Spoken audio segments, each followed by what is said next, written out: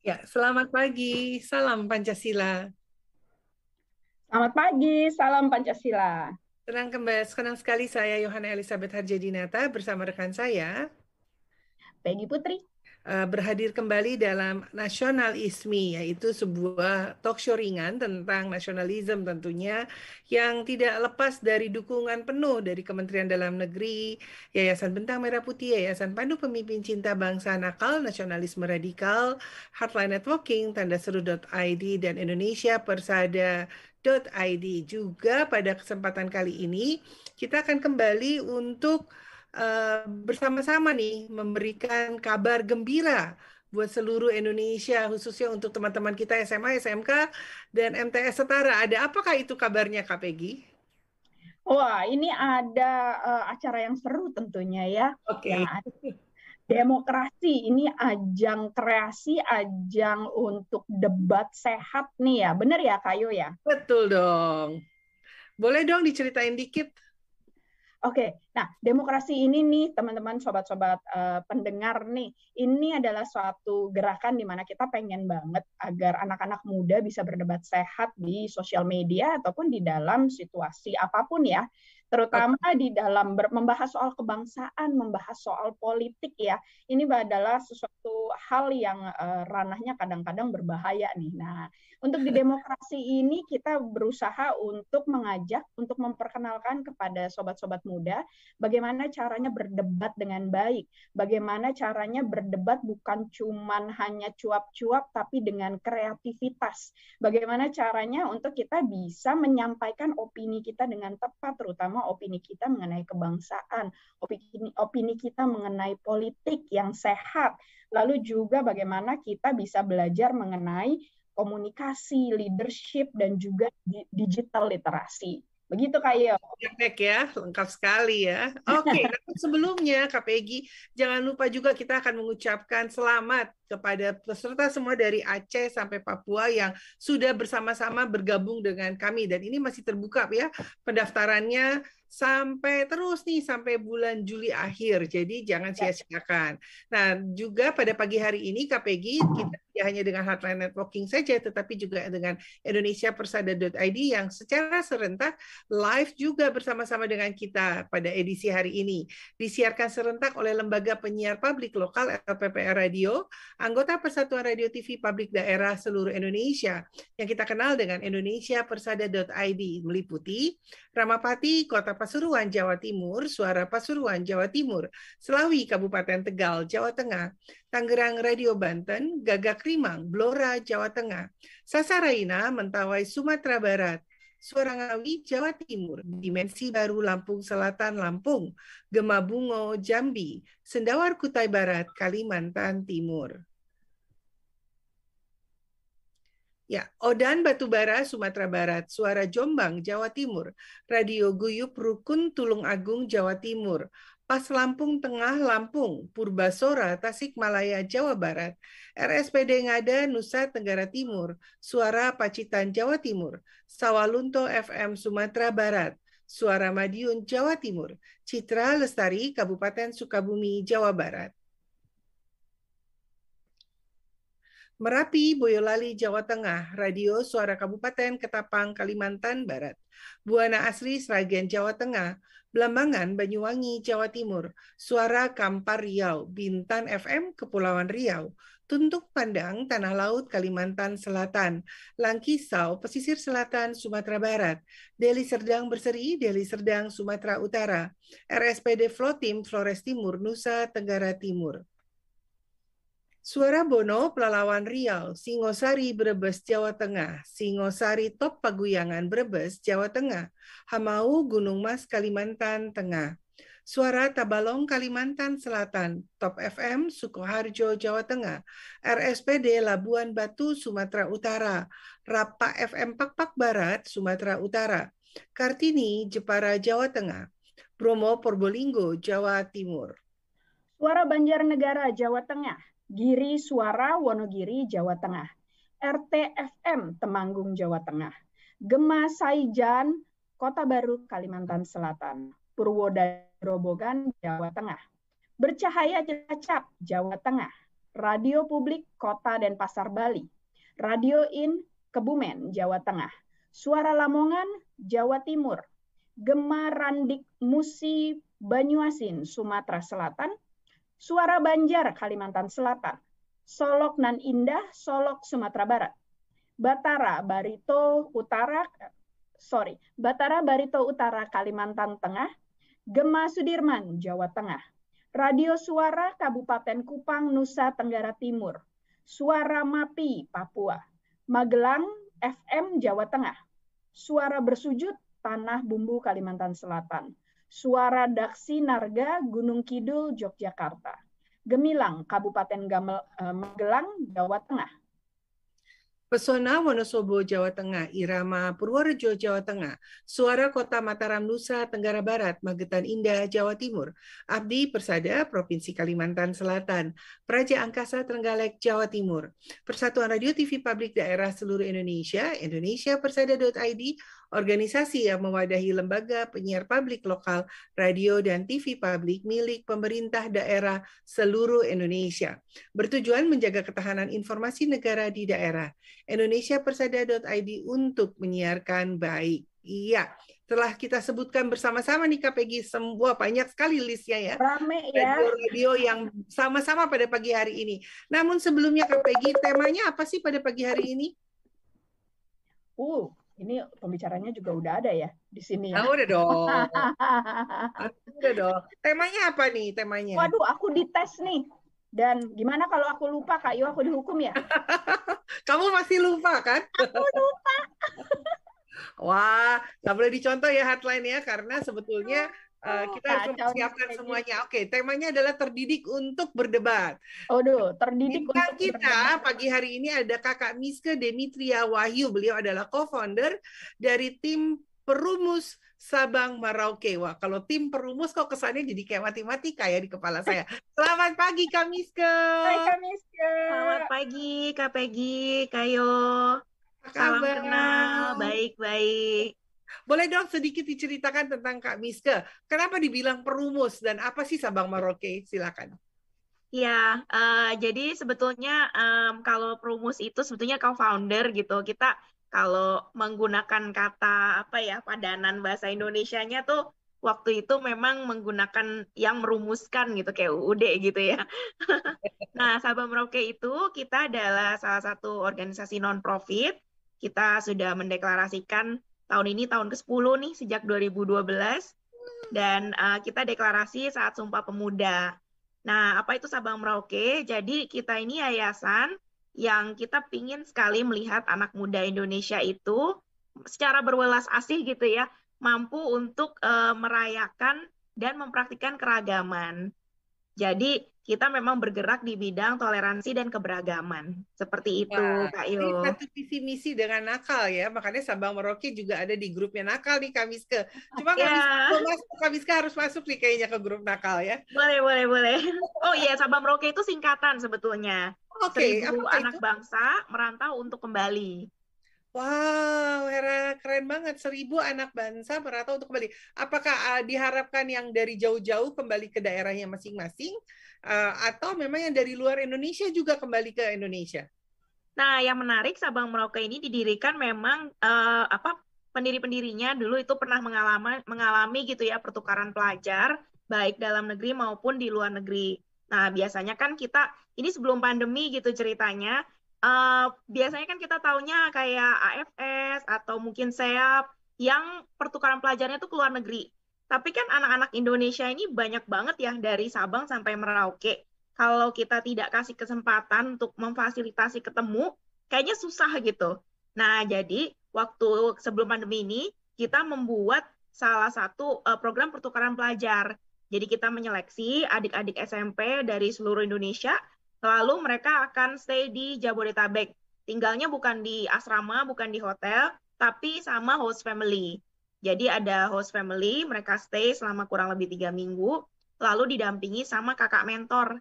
Nah, kakak mentor ini adalah kakak-kakak dari universitas. Jadi untuk menjembatani gitu, karena kan kalau dari keluarga langsung ke anak dengan beda kultur, beda kebiasaan.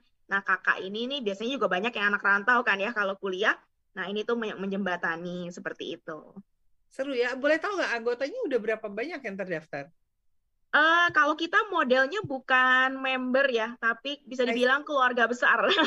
Keluarganya besar banget, anaknya ada Keluarganya berapa? besar banget, betul. Iya. Jadi kalau bercandaannya tuh kalau udah ikut di SabangMerauke itu nggak ada pintu keluarnya.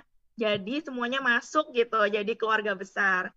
Kalau dari data, kita karena pas pandemi kita berubah menjadi online, karena kan agak rentan pasti ya untuk melakukan pertukaran pelajar. Nah ini puji Tuhan, malah reach-nya lebih banyak. Jadi kalau pertukaran pelajar yang fisik, itu kita karena sifatnya semuanya relawan, kita setiap tahun itu paling banyak di 20 keluarga, 20 adik, dan 20 kakak. Tapi setelah kita coba online, kemarin kalau tidak salah itu lebih dari, sudah 2 tahun ini ya, 500 peserta. Jadi ada beberapa program, jadi kita mengambil cukilan dari kurikulum pada saat kita melakukan secara fisik, kita ubah menjadi online. Jadi lebih banyak lagi orang yang bisa terpapar, bagaimana mereka bisa tidak hanya merayakan, bergembira terhadap perbedaan gitu ya, tapi mereka juga bisa turut melakukan secara praktis bagaimana sih kalau ada isu-isu intoleransi. Seru ya, ini setara dan sejalan dengan konsepnya nakal nih Kak Peggy Putri, di mana nakal juga memiliki nilai P3K, bukan pertolongan pertama pada kecelakaan, tetapi lebih kepada positif, peduli, pengorbanan, dan kebersamaan. Tentu dalam kebersamaan harus adanya toleransi yang kuat, kalau nggak bisa bersama gitu ya. Nah, tema kita ini kan seru ya, terlatih untuk berdebat. Berbicara terlatih untuk berdebat, sebetulnya memang sejak bayi pun sudah bisa berdebat gitu ya. Misalnya contoh sederhana, mungkin yang paling simpel, dia nggak lapar dikasih susu misalnya, dia nggak tahu, dia akan berdebat dengan nangis gitu ya komunikasinya. Dan ini terus berkembang hingga remaja di mana mereka lebih senang membuat apa yang ada di pikirannya, apa yang ada di perasaannya dilemparkan mentah-mentah, sehingga terkesan dalam tanda kutip kurang sopan gitu ya. Padahal ini adalah suatu proses untuk mereka memahami perdebatan yang sesungguhnya yang baik itu seperti apa. Nah, pertanyaannya nih, kan dari SabangMerauke ini udah banyak banget kegiatannya, 10 tahun gitu. Bagaimana sih Kakak menanamkan nilai perdebatan yang sehat buat adik-adik kita di SabangMerauke? Karena mereka pasti kan beda culture, beda budaya, beda bahasa. Itu pasti seru banget tuh, saya kebayang deh. Silakan Kak. Oke, ya terima kasih. Pertanyaannya bagus sekali. Saya juga pernah dulu waktu di kampus nggak sempat ikut, tapi sempat membantu tim debat di kampus gitu ya. Nah, kalau di SabangMerauke, kita sistemnya itu memang menciptakan ruang interaksi positif, diskusi konstruktif, dan kontribusi aktif. Nah, kenapa begitu? Pertama, ruang interaksi positif. Kadang-kadang kita bicara hal-hal seperti toleransi itu agak tabu ya, agak banyak nggak enaknya, takut salah, atau sekalinya ngobrol ngegas. Karena ya menurut saya itu yang paling benar loh, saya diajarinnya begitu. Oleh karena itu, setelah itu kita mengajarkan bagaimana diskusi konstruktif. Artinya, ada pandangan orang yang pasti berbeda. Kalau ketemu dengan orang baru, pasti ada ide baru. Lalu gimana caranya? Ya mari kita ngobrol. Pada saat ngobrol, mungkin awalnya karena usia SMP, kita memfasilitasi. Nah, yang menarik nih ketika kita mencoba online, karena usianya jadi lebih besar ya, SMA dan kuliah, ternyata tuh untuk melakukan diskusi konstruktif juga masih menantang kakak-kakak. Jadi kadang-kadang ya itu ya, mungkin kita terlalu bersemangat gitu mempertahankan pendapat, bawaannya ngegas melulu. Padahal kan kita harus dengerin dulu, lalu kita tampung, dan tidak harus langsung setuju, bahkan tidak harus setuju. Ada mungkin yang berdasarkan nilai-nilai kita yang tumbuh besar, atau ada kepercayaan, ya udah nggak apa-apa. Tapi ketika tidak setuju, kan bukan berarti berantem. Justru itu malah mendapatkan, oh iya ya ternyata ada orang yang berpikir berbeda, dan itu benar juga loh. Itu bukan berarti dia tuh yang, wah udahlah pokoknya pandangan saya yang paling pol, bener gitu. Nah, setelah kita bikin nih ruang interaksi yang positif, lalu belajar diskusi secara konstruktif, baru kita kasih wadah untuk kontribusi aktif. Karena menurut kami, kalau yang sudah dipelajari itu tidak dipraktekkan, ya udah lupa kadang-kadang gitu kan ya.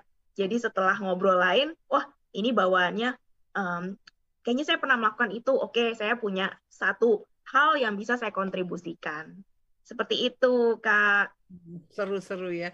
Nah, aku kebayang Kak Peggy kan ada culture budaya yang berbeda gitu. Sementara kayak contoh nih ya, mohon izin semuanya se-Indonesia. Misalnya Jawa. Jawa itu kan terkenal yang lembut, halus gitu ya, disampaikannya pelan gitu. Sementara mungkin ketemu dari provinsi lain yang punya culture yang berbeda gitu ya. Tadi itu baru tata bahasa dan culture di Kak Peggy. Ya. Kak Peggy gimana? Silakan Kak Peggy. Oke, ini seru ya. Dari 3 hal ini susunannya menarik banget nih untuk kita memang belajar melatih untuk berdebat ya. Ada interaksi dulu, betul ya, Kak Meiske ya? Nah, interaksi ini kan berarti di sini tempat kita menyampaikan opini kita ya, tempat kita menyampaikan kebiasaan ya. Kalau kita bicara soal budaya, tadi bahasa, tempat kita untuk mendengar dulu seharusnya, betul ya, Kak Meiske ya? Betul. Ini dia kenapa ya ngomongnya agak ngegas? Kenapa sih dia ngomongnya kok kenceng? Oh, ternyata latar belakangnya seperti ini gitu ya. Lalu juga habis gitu baru diskusi ya. Menurut saya ini benar nggak ya, Kak Meiske? Banyak orang yang masih salah menyamakan debat dengan diskusi.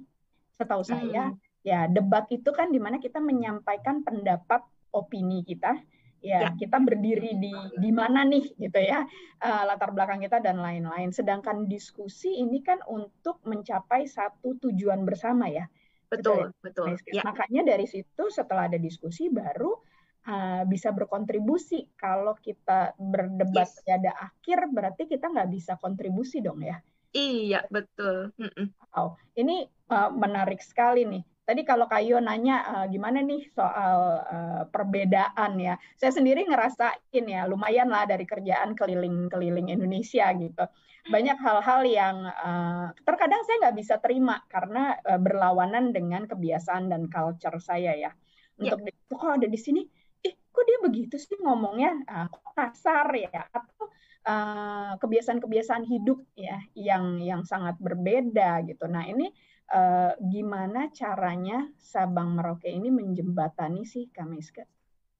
Ya, jadi kalau dari refleksi kita ya selama 10 tahun, pertama-tama memang kita bergeraknya dari 3 nilai, toleransi, pendidikan, dan nasionalisme. Nah, kemudian sepanjang perjalanan kita banyak refleksi, terima feedback. Nah, ternyata toleransi itu ibarat sebab akibat gitu ya. Kita belajar untuk membekali para peserta dengan critical thinking dan empati. Makanya tadi saya sempat cerita di divisi kami itu ada tambahan kata dengan berwelas asih. Jadi kita juga nggak mau menciptakan generasi yang marah-marah melulu gitu, yang berantem terus pokoknya mempertahankan pendapat ibaratnya dengan tidak berwelas asih. Bukan berarti kelemar-kelemar atau misalnya lebih bicara dengan tone gitu ya. Tapi bagaimana bisa mengkombinasikan antara critical thinking dengan empati ini.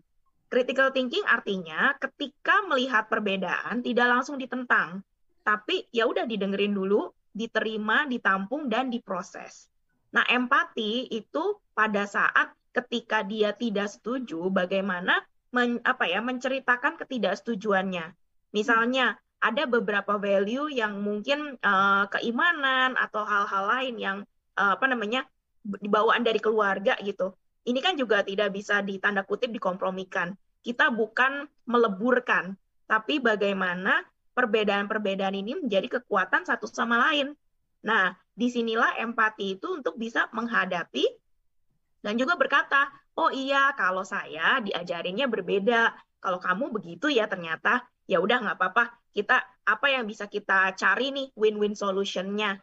Kan kalau misalnya dalam konteks membangun bangsa, perbedaan itu malah jadi memperkaya.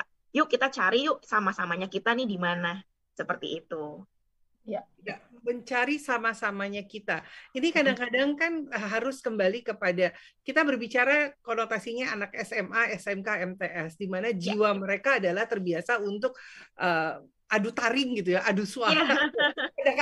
Kadang-kadang tuh suara lebih cepat daripada pikiran gitu. Kadang-kadang perasaan lebih duluan disampaikan. Nah, gimana sih ini kan SabangMerauke juga tadi disampaikan SMA dan universitas. Oke, kita fokus di SMA deh.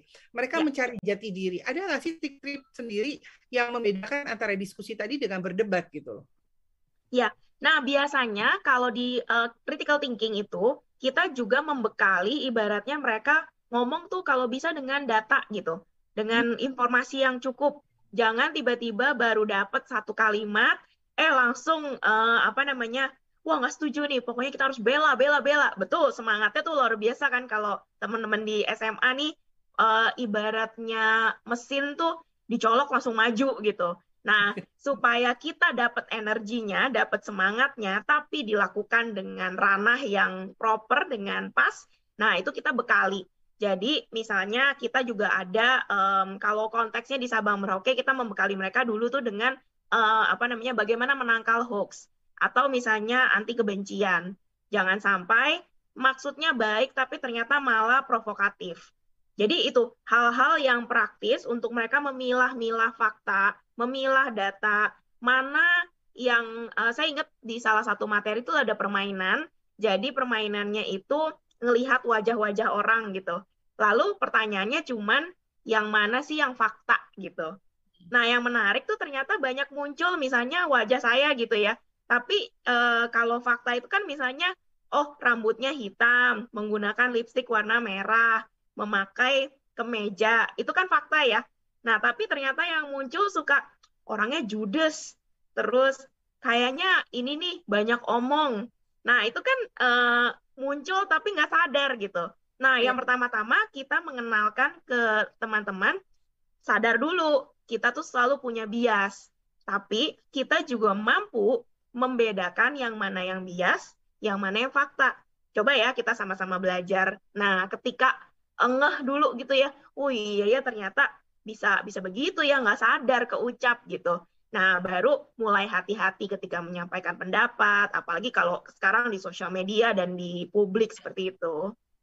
Betul sekali, memang seru ya tadi dikatakan di dalam sosial media ini sejak pandemi kan mempunyai peranan yang penting sehingga bisa dikatakan menjadi nomor satu tsunami yang begitu cepat. Tadi saya menarik adalah pada saat kakak menyampaikan fakta, sementara yang disampaikan adalah persepsi ya.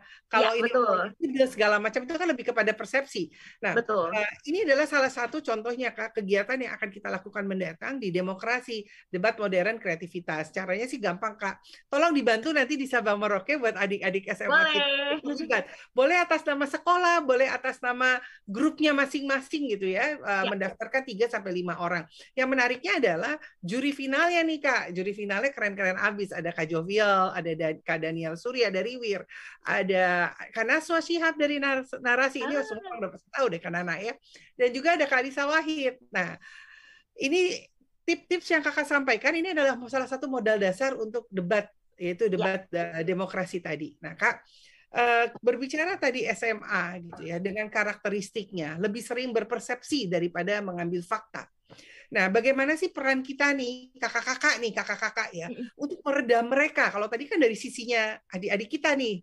Nah, sekarang kita nih sebagai pembina, sebagai orang yang lebih dulu menjalani masa-masanya seperti itu. Dulu kita pernah nakal, pernah sering arguing sama orang tua gitu ya. Kan kita pernah.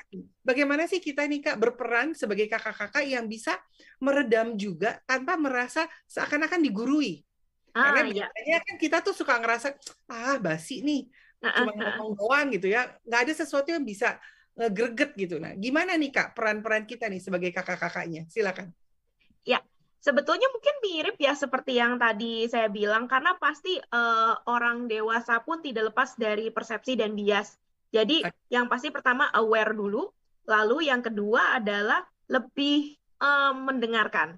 Karena kadang-kadang memang saya kalau ngobrol sama adik-adik SMA tuh kayak, kenapa sih kok begitu amat gitu. Tapi ya udah nggak apa-apa, didengerin dulu.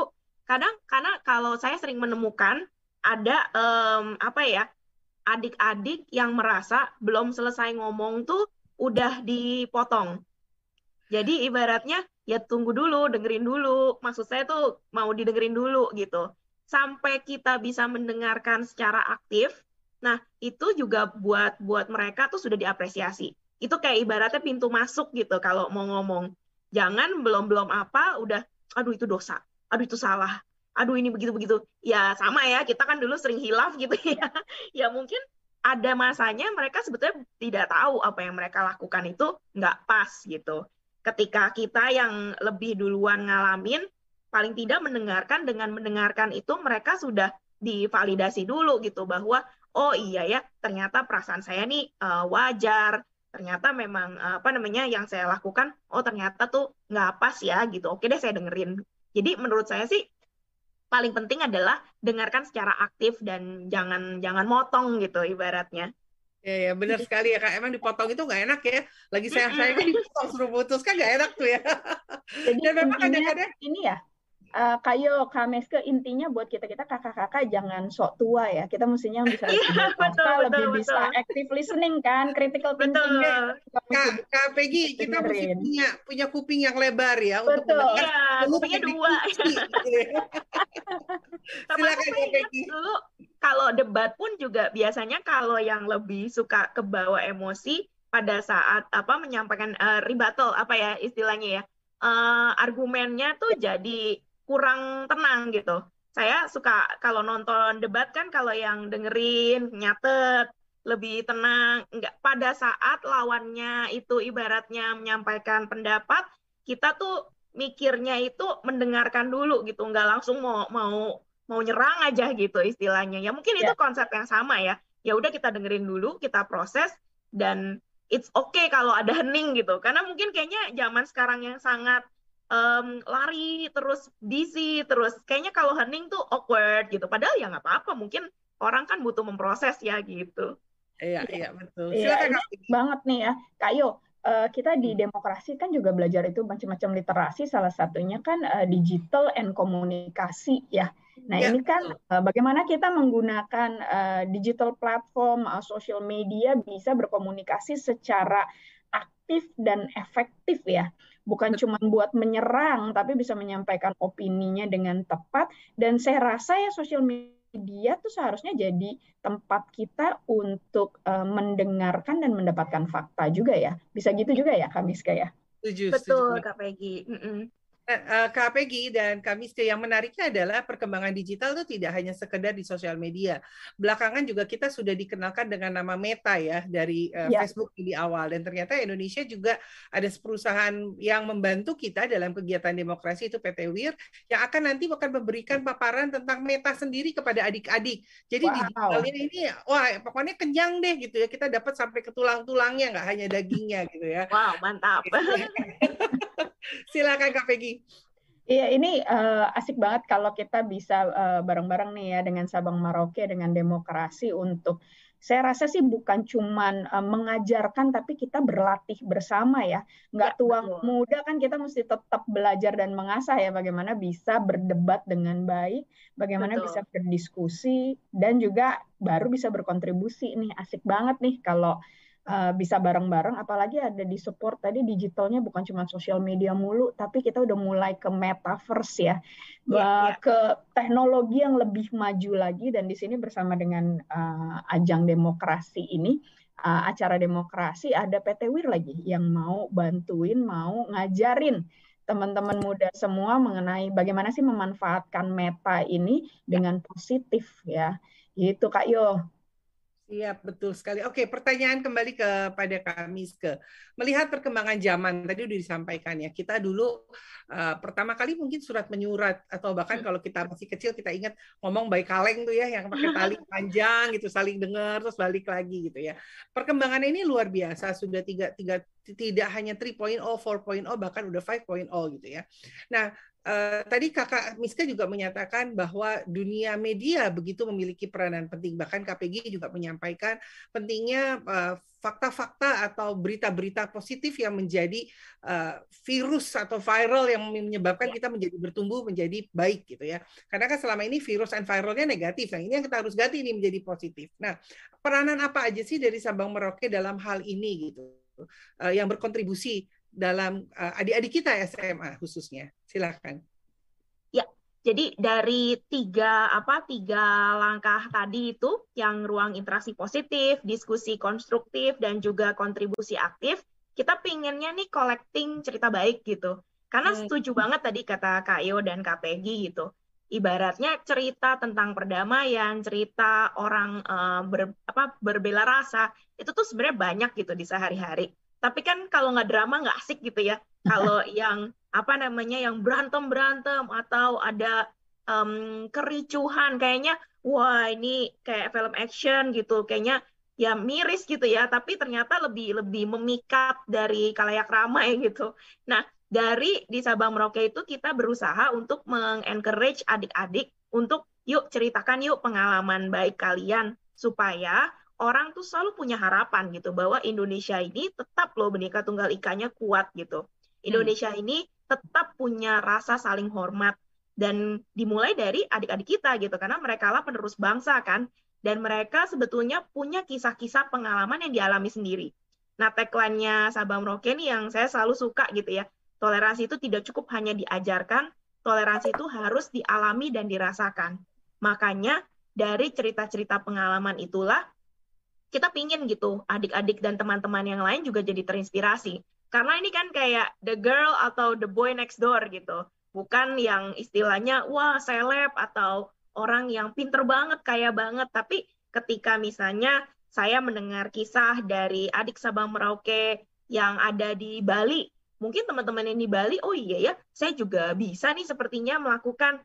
Atau ada kakak Sabang Merauke atau peserta dari Sabang Merauke yang ada di Kalimantan gitu. Nah, teman-teman yang lain juga, oh iya ya, kayaknya ceritanya agak mirip ya, saya juga punya pengalaman serupa, saya juga bisa kayaknya pengen coba gitu.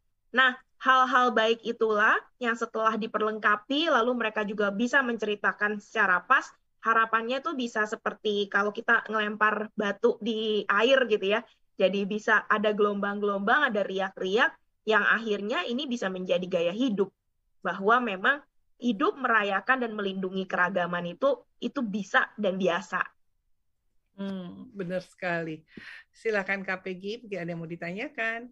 Itu bisa dan biasa, itu asik ya kata-katanya, hidup merayakan, bukan sekedar bisa. Karena saya yakin kok anak-anak Indonesia tuh nggak kalah pinter ya dari anak dimanapun, di penjuru dunia manapun. Tapi tagline ini loh, hidup itu untuk merayakannya bukan cuma bisa, karena kalau sekedar bisa banyak kok yang bisa ya, tapi bagaimana kita bisa membiasakan bukan jadi alasan ya, tapi membiasakan untuk jadi sesuatu yang memang biasa. Kita ini berbeda. Yep, dan kita bukan mengejar keseragaman, saya rasa ya Pak Meiske ya, kita tidak bisa menjadi seragam, tapi kita berusaha untuk menghargai perbedaan ini biar bisa united tadi ya, untuk kita bersatu sama-sama.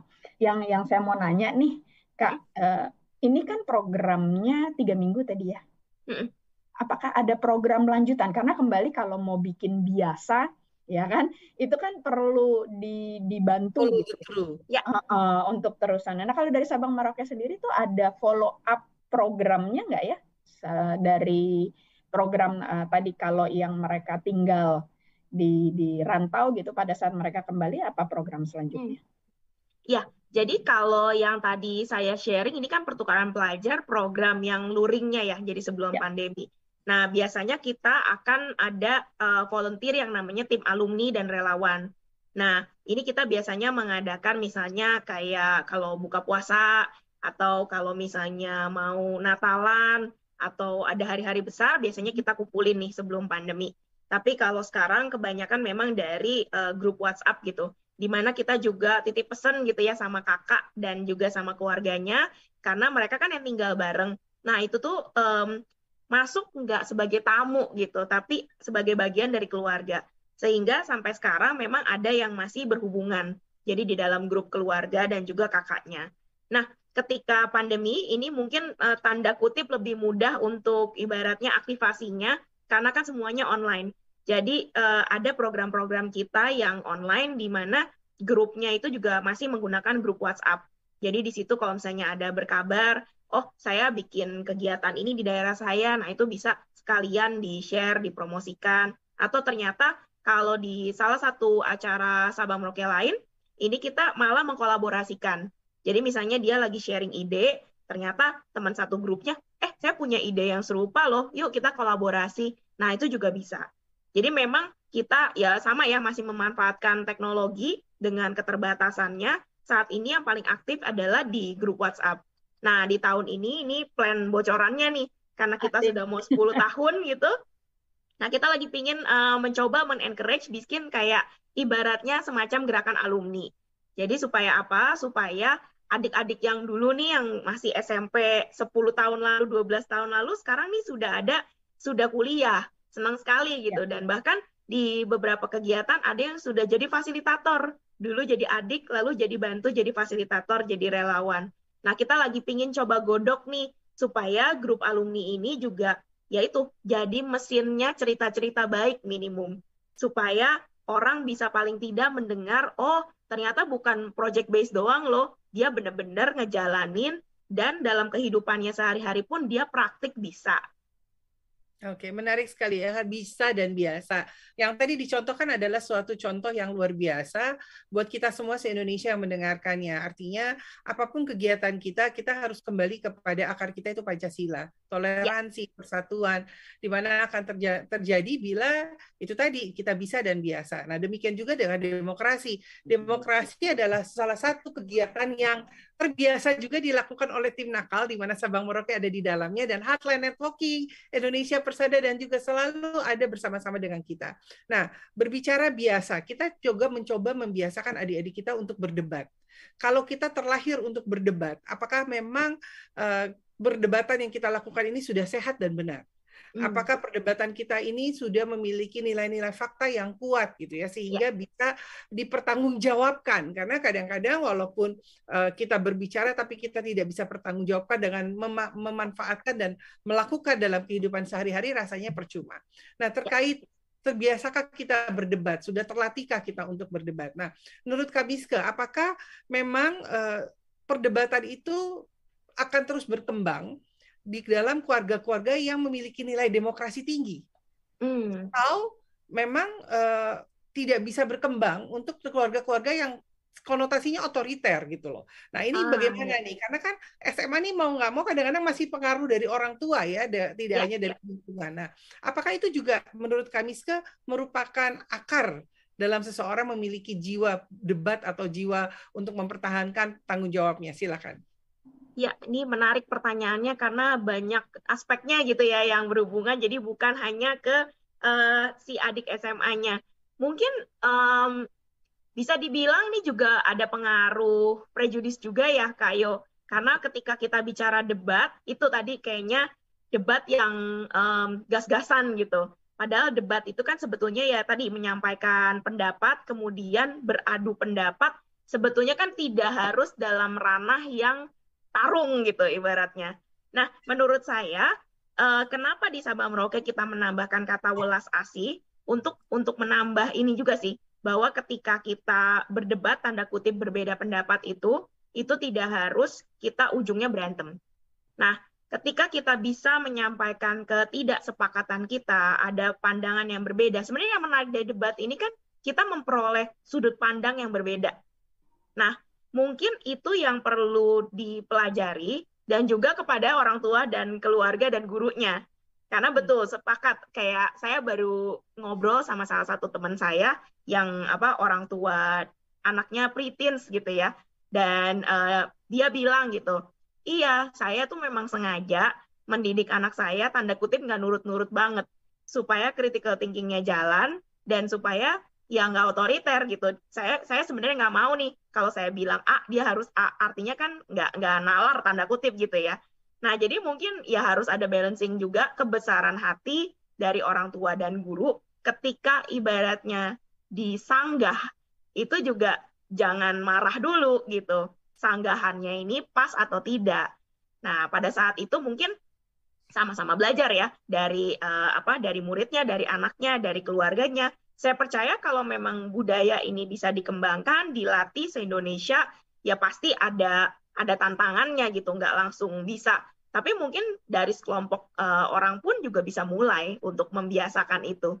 Minimum ketika di meja makan biasanya ya kalau di keluarga, jangan dikit-dikit ketika nggak suka atau nggak mau, itu tuh biasanya dari orang tua kan kalau yang cenderung konservatif, ya udah dengerin aja sih, saya tahu yang bagus gimana gitu. Setuju. Atau suka bilang gini, saya kan udah makan asam garam duluan. Iya. Silakan Kak Peggy, ada yang ingin ditanyakan. Iya, menarik ya, karena saya juga ibu dari 2 anak. Yang satu anak saya baru masuk teenager. Saya berusaha untuk demokrasi di rumah, bahkan bukan cuman saya yang boleh ngatur house rules, tapi house rules kita bikin sama-sama. Ada pendapat mereka, apa yang mereka nggak suka, apa yang mereka suka, mesti dengerin, dan itu susah loh. Susah maksudnya, buat saya sebagai orang tua kan saya mestinya punya rules nih di sini. Okay. Itu kan privilege dari keluarga yang memang mencoba menjunjung demokrasi ya. Bagaimana kalau dengan tadi Kak Yo bilang keluarga yang masih konservatif nih? Karena kayaknya di Indonesia masih banyak ya untuk keluarga-keluarga yang kalau anaknya nanya kenapa, nggak usah tanya kenapa gitu ya. Saya nggak bisa, selama kamu masih tinggal di rumah ini kamu harus mengikuti peraturan. Masih banyak sekali yang seperti itu. Atau bahkan di sekolahnya masih banyak guru-guru yang cuman memberikan ini nih pertanyaan yang menurut saya salah nih ya, Meiske, Kak Yo ya. Ada yang tidak mengerti, jadi kayaknya anak tuh kalau bertanya dia tidak mengerti dan tidak mengerti dengan bodoh, ya kan? Kenapa tidak ada yang mau ditanyakan, ya? Atau ada yang ada pendapat itu tidak pernah hampir tidak pernah dilontarkan oleh para guru ya untuk ada yang berpendapat, itu nggak ada gitu. Nah ini kan kita harus terima dengan keadaan yang seperti ini. Ada nggak saran dari Kak Meiske untuk anak-anak SMP, SMA yang memang mereka masih dibesarkan di dalam budaya seperti itu? Apa yang mereka harus lakukan untuk mereka bisa melatih berdemokrasi, bisa melatih menyampaikan opininya dengan baik, dengan sehat? Nah, ini pertanyaannya menantang sih, tapi saya ingat ada prinsip 3A gitu. Jadi aware, accept, lalu adapt. Yang pertama tuh aware dulu bahwa ya udah kondisinya ada yang memang ya gimana mau gimana lagi, saya belum punya privilege mungkin adik ini untuk bisa mandiri keluar rumah gitu. Ibaratnya masih dalam tanggungan orang tua, masih di bawah bimbingan dari guru. Ya nggak mungkin dong tiba-tiba dia mau memberontak, ya nggak apa-apa, aware aja dulu dengan kondisinya dan diterima bahwa ya nggak apa-apa. Bahkan dalam kondisi tersebut pun semua orang tuh mampu gitu untuk melakukan sesuatu gitu. Mungkin saat ini kapasitasnya belum banyak, tapi dengan dia aware dan accept dulu, menurut saya itu udah kedewasaan luar biasa gitu. Dan yang terakhir adalah belajar adaptasi. Kenapa? Karena adaptasi mungkin kalau ngobrolnya sama orang yang open-minded enak gitu ya, langsung masuk. Tapi kalau ngobrolnya sama guru atau misalnya keluarga yang rasanya masih cukup sulit gitu. Nah, dia harus belajar komunikasinya lebih lincah lagi berarti. Ya memang sih kesannya jadi kayak dikembalikan ke si adik itu bebannya. Tapi saya percaya ketika dia juga bisa melatih skill untuk berkomunikasi dengan beradaptasi, pas gedenya pun juga dia jadi terbiasa gitu bahwa oh ya udah nih orang enak ngomongnya, saya ngomong begini. Oh ini orang agak sulit nih, saya masuknya mesti begini dulu. Jadi ini jadi life skill lagi menurut saya. Menarik ya, memang akhirnya perdebatan tidak lepas dari itu tadi ya, ilmu kehidupan. Betul. Dalamnya terdiri dari berbagai indikator. Berarti leadership ini memang penting sekali ya, Kak Meiske ya. Bukan untuk memimpin orang lain, tapi memimpin diri sendiri ya. Untuk betul. 3A itu adalah part of leadership, bagaimana self-awareness, social awareness, lalu accept, menerima. Ini kayaknya yang paling susah ya. Iya, betul. Menerima itu bukan denial, karena banyak orang aware and then deny gitu kan. Atau defense ya. Atau defense, betul. Keren. Atau main jadi korban. Iya, victim. Ya. Jadi accept and adapt, karena tanpa penerimaan nggak mungkin bisa beradaptasi ya. Betul. Aduh, belajar banyak banget nih Kak Yo dari banget. Dan kami ingatkan kembali ya untuk teman-teman kita SMA, SMK, MTS se-Indonesia dari Aceh sampai Papua sana gitu ya, untuk bersama-sama yuk ikutan dalam lomba debat demokrasi, itu debat modern kreativitas generasi. Ini terbuka untuk grup, bisa atas nama sekolah, bisa nama grupnya masing-masing, 3-5 orang, dan cukup cara pendaftarannya mudah sekali, masuk ke Instagramnya demokrasi slash atau underscore atau garis bawah IDN ya. Demokrasi garis bawah IDN. Tinggal DM di sana, nama grupnya nanti bisa mengikuti kegiatan-kegiatannya. Kurang lebih seperti itu.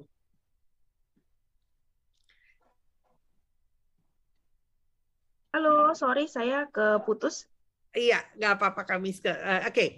Nah, sekali lagi kita senang sekali pagi hari ini kita banyak belajar tentang kita lahir untuk sebagai orang yang mampu berdebat dalam tanda kutip dilatih menjadi debat yang sehat dan sempurna pada akhirnya gitu ya. Dan tadi itu kita banyak sekali ilmu-ilmu yang kita dapatkan. Nah, Kak Meiske, berbalik dengan terlahir untuk berdebat gitu ya. Apakah kita memang sudah punya jiwa berdebat gitu? Kadang-kadang tadi kita ngomong defense mechanism ya. Ada satu cara untuk memprotek diri kita, membenarkan diri kita. Kadang-kadang dalam perdebatan karena takut dikesannya kalah, karena takut kesannya kita tidak pintar, maka kita mempunyai sifat defense yang lebih. Sehingga kita lupa akan fakta dan kenyataan yang sebetulnya kita harus bisa terima gitu loh. Kalau lawan kita punya hal yang lebih baik. Nah, bagaimana sih caranya adik-adik kita nih pada saat nanti di ajang debat, mereka juga bisa menekan ego defense-nya sehingga mereka juga tidak terbawa, akhirnya malah terkesan konyol ya. Kita tahu dia salah tapi terus gitu ngotot kan jadinya konyol gitu ya. Nah, bagaimana sih cara-caranya Kak? Ya, jadi mungkin sebetulnya balik lagi ya ketika ketika memberikan pendapat itu harus sadar gitu bahwa ya pendapat kita itu udah pasti tidak paling benar. Dan mungkin bisa mempunyai perspektif bahwa ketika ada orang yang men-challenge pendapat kita itu, ketika ada orang yang mempertanyakan, artinya kan itu juga menguatkan lagi. Sebetulnya kita udah paham belum pertama nih dengan apa yang kita sampaikan. Atau yang kedua, apakah jangan-jangan ketika kita menerima pandangan orang lain, oh iya ya, ini bisa memperkaya apa yang tadinya saya belum tahu, ada blind spot misalnya seperti itu. Jadi mungkin perspektifnya nih digeser sedikit gitu.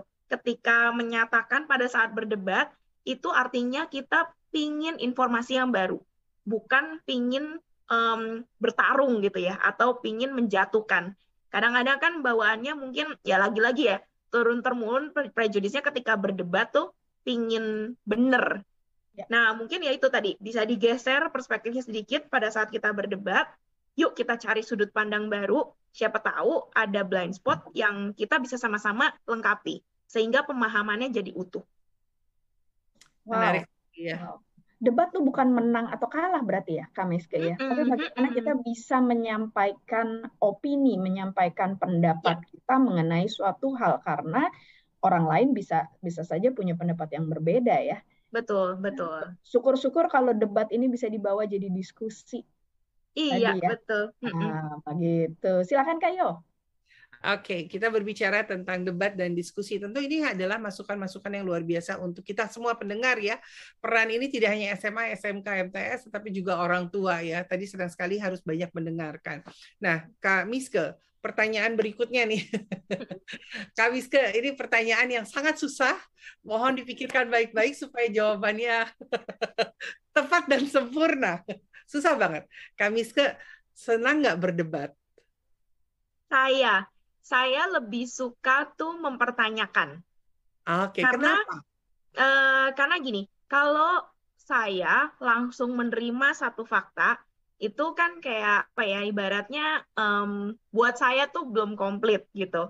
Karena ketika ada satu orang yang menyampaikan pendapat kepada saya, itu hanya pendapat dia. Jadi kadang saya punya mungkin kebiasaan gitu ya untuk mempertanyakan gitu. Ada pertanyaan tambahan untuk mengklarifikasi, untuk mengkonfirmasi. Nah, kemudian mungkin yang ini menarik nih, kalau debat cenderung katanya buat kalau yang suka tahu personality dari SC, ini buat orang D aja nih, ngedebat terus, dia sama debat gitu, enggak deh, bercanda ya. Cuman kalau buat orang-orang yang melankoli atau introvert, udahlah, saya manut aja. Menurut saya nggak setuju, karena saya juga mungkin tengah-tengah, ambivert. Jadi ketika saya berdebat, mungkin saya mengambil jalan tengahnya adalah yaitu mencari bagaimana supaya ada win-win solution-nya. Jadi emang sebenarnya kalau dalam lomba debat nih nggak bagus gitu ya, karena kan memang harus ada yang rebuttal dan ada yang afirmasi dan ada yang negatifnya gitu. Tapi kalau dalam kehidupan sehari-hari, saya milih. Kalau misalnya isunya saya tuh merasa tanda kutip wajib gitu ya untuk menyampaikan pendapat saya akan menyampaikan. Tapi kalau ternyata itu tidak worth it untuk energi dan time saya, ya udah, ya biar aja orang berbeda-beda, it's okay gitu, nggak usah semua didebatin. Oke, thank you so much ya. Senang sekali kan. Pertanyaannya susah banget kan? Iya. Tapi jawabannya panjang. Silakan Kak Peggy. Iya. Tadi Kak Meiske asik lebih suka mempertanyakan ya, bukan pertanyaan-pertanyaan kosong tentunya ya, tapi pertanyaan tadi demi ke active listening ya, untuk kita bisa Ya, mendapatkan betul. fakta yang lebih akurat, kita bisa mendapatkan informasi yang justru malah bisa mendukung atau membenarkan pendapat kita, begitu ya? Betul, Kak Meiske betul. ya. Dengan mendengarkan kita bisa dapat ilmu yang luar biasa ya. Saya suka kata-kata yang dibilang the more you know, the more you don't know. Yes. Asik ya. Jadi kalau tahu doang jangan sok tahu ya, karena semakin tahu semakin banyak yang ternyata yang kita tidak tahu. Banyak loophole-nya ya. Betul. Ini seru banget ya. Coba 2 jam acaranya. Sayang sekali nih kita mesti menutup acara ini. Kalau boleh saya menyimpulkan sedikit ya, mengenai kita bicara hari ini soal terdidik untuk berdebat. Debat ini bukan masalah menang atau kalah tadi dari hasil obrolan kita ya. Debat ini adalah bagaimana kita mampu, kita dapat dan kita berkesempatan untuk menyampaikan opini, isi hati ya, berdasarkan fakta tentunya, menggunakan critical thinking dan jangan lupa dengan empati. Bahwa kita ini bukan yang paling benar. Kita ini adalah dari kelompok yang berbeda-beda. Kita ini adalah dari lingkungan masyarakat yang begitu luas, yang punya perbedaannya masing-masing, yang tentunya harus dirayakan. Dan kenapa namanya terdidik untuk berdebat, bukan cuma belajar satu kali, karena kita mau bisa dan jadi biasa ya, kalau kata kami tadi. Ini bukan satu skill yang ya udah sekali aja belajar, tapi ini mesti terus dilatih dan terus dikembangkan. Jadi buat teman-teman muda atau mungkin orang tua yang mendengarkan di sini bisa mengencourage, bisa mengajak anaknya, sepupu, keponakan, teman-teman muda yang selevel SMA untuk bisa join di acara kita, untuk bisa berkompetisi di demokrasi debat modern kreativitas generasi. Yuk, bukan cuma di sini ngomong doang loh, tapi semua peserta akan belajar mengenai 5 literasi. Ada literasi kebangsaan, ada literasi politik di sini, ada literasi digital, ada literasi komunikasi, dan ada literasi leadership. Kapan lagi belajar bareng-bareng, lalu langsung dipraktekin bareng-bareng di sini. Terima kasih banyak Kak Meiske, semoga SabangMerauke bisa lebih dari 1.000 anak bangsa ya. Tadi kan dibilangnya 1.000, tapi pasti udah banyak banget karena memang perbedaan ini harus dirayakan, perbedaan ini harus menjadi bagian dari kehidupan kita. Dan bagaimana kita bisa, saya mengutip kata-kata Kak Meiske nih, di mana perbedaan menjadi kekuatan. Dan bisa dari perbedaan ini, diskusi yang konstruktif, kita mencari samanya kita apa sih? Samanya kita adalah Bhinneka Tunggal Ika, samanya kita adalah Indonesia.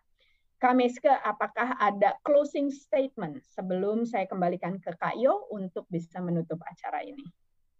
Ya, saya percaya sih dimanapun kita gitu, itu selalu kita punya kesempatan untuk bisa berwelas asih dalam merayakan, dan tidak hanya merayakan, tapi melindungi keragaman. Jadi ketika kita punya privilege, mari kita gunakan privilege itu untuk bisa mengajak dan melindungi teman-teman kita yang lainnya yang mungkin saat ini belum dapat privilege untuk bisa melindungi keragaman. Nah, dengan ikut nih lomba debat ini, saya percaya dari proses belajarnya, nanti proses ulang-ulannya nih, pasti dinamika kelompoknya, lalu mungkin ada ketidaksetujuan dan segala hal, itu akan menjadi life skill yang luar biasa yang bisa mempersiapkan tidak hanya nanti di atas kertas di CV, tapi pengalaman interaksinya itu pasti yang sangat mahal. Terima kasih banyak, keren sekali Kak Meiske. Nanti tolong dibantu disebarkan ya, SabangMerauke. Oke, kami juga mengucapkan terima kasih karena live talk show Nasional ISMI edisi hari ini disiarkan serentak oleh Lembaga Penyiar Publik Lokal LPPL Radio, anggota Persatuan Radio TV Publik Daerah seluruh Indonesia yang kita kenal dengan Indonesia Persada.id, meliputi Ramapati, Kota Pasuruan, Jawa Timur, Suara Pasuruan, Jawa Timur, Slawi, Kabupaten Tegal, Jawa Tengah, Tangerang Radio Banten, Gagak Rimang, Blora, Jawa Tengah, Sasaraina, Mentawai, Sumatera Barat, Suara Ngawi, Jawa Timur, Dimensi Baru, Lampung Selatan, Lampung, Gema Bungo, Jambi, Sendawar, Kutai Barat, Kalimantan Timur. Odan, Batubara, Sumatera Barat, Suara Jombang, Jawa Timur, Radio Guyup Rukun, Tulung Agung, Jawa Timur, PAS, Lampung Tengah, Lampung, Purbasora, Tasikmalaya, Jawa Barat, RSPD Ngada, Nusa Tenggara Timur, Suara Pacitan, Jawa Timur, Sawalunto FM, Sumatera Barat, Suara Madiun, Jawa Timur, Citra Lestari, Kabupaten Sukabumi, Jawa Barat. Merapi, Boyolali, Jawa Tengah, Radio Suara Kabupaten Ketapang, Kalimantan Barat, Buana Asri Sragen, Jawa Tengah, Blambangan, Banyuwangi, Jawa Timur, Suara Kampar Riau, Bintan FM, Kepulauan Riau, Tuntung Pandang, Tanah Laut, Kalimantan Selatan, Langkisau, Pesisir Selatan, Sumatera Barat, Deli Serdang Berseri, Deli Serdang, Sumatera Utara, RSPD Flotim, Flores Timur, Nusa Tenggara Timur. Suara Bono, Palalawan Riau, Singosari, Brebes, Jawa Tengah, Singosari Top, Paguyangan, Brebes, Jawa Tengah, Hamau, Gunung Mas, Kalimantan Tengah, Suara Tabalong, Kalimantan Selatan, Top FM, Sukoharjo, Jawa Tengah, RSPD Labuhan Batu, Sumatera Utara, Rapa FM, Pakpak Barat, Sumatera Utara, Kartini, Jepara, Jawa Tengah, Bromo, Probolinggo, Jawa Timur. Suara Banjar Negara Jawa Tengah, Giri Suara Wonogiri Jawa Tengah, RTFM Temanggung Jawa Tengah, Gema Saijaan Kota Baru Kalimantan Selatan, Purwodadi Grobogan Jawa Tengah, Bercahaya Cilacap Jawa Tengah, Radio Publik Kota Denpasar Bali, Radio In Kebumen Jawa Tengah, Suara Lamongan Jawa Timur, Gemarandik Musi Banyu Asin Sumatera Utara. Suara Banjar, Kalimantan Selatan, Solok Nan Indah, Solok, Sumatera Barat, Batara, Barito Utara, Kalimantan Tengah, Gema Sudirman, Jawa Tengah, Radio Suara Kabupaten Kupang, Nusa Tenggara Timur, Suara Mapi, Papua, Magelang FM, Jawa Tengah, Suara Bersujud, Tanah Bumbu, Kalimantan Selatan, Suara Daksi Narga, Gunung Kidul, Yogyakarta, Gemilang, Kabupaten Magelang, Jawa Tengah. Pesona Wonosobo, Jawa Tengah, Irama Purworejo, Jawa Tengah, Suara Kota Mataram, Nusa Tenggara Barat, Magetan Indah, Jawa Timur, Abdi Persada, Provinsi Kalimantan Selatan, Praja Angkasa, Trenggalek, Jawa Timur, Persatuan Radio TV Publik Daerah seluruh Indonesia, Indonesia Persada.id, organisasi yang mewadahi lembaga penyiar publik lokal, radio dan TV publik milik pemerintah daerah seluruh Indonesia, bertujuan menjaga ketahanan informasi negara di daerah. Indonesia Persada.id untuk menyiarkan baik. Kami juga berterima kasih untuk Kementerian Dalam Negeri, Yayasan Bentang Merah Putih, Yayasan Pandu Pemimpin Cinta Bangsa, Tandaseru.id, Heartline Networking, Indonesia Persada.id, PT Wir Indonesia, dan juga Narasi. Dan jangan lupa untuk semuanya, adik-adik kita SMA, SMK, MTS, sekali lagi saya mengundang untuk terlibat dalam kegiatan lomba debat yang akan kita mulai pada bulan Juli dengan sosialisasi, dan Agustus babak pertama hingga nanti nasional, tingkat nasional di acaranya di 10 November yang akan dipimpin langsung dengan juri kita. Ada Kak Naswa Shihab, Kak Alisa Wahid, Kak Jovial, dan juga ada Kak Daniel Surya. Akhirnya saya Yohana Elizabeth Harjadinata berserta rekan saya, Peggy Putri, mengucapkan terima kasih untuk kami Meiske, Wahyu, sukses selalu untuk SabangMerauke-nya ya. Terima kasih banyak. Terima kasih, Kak Peggy. Salam Pancasila.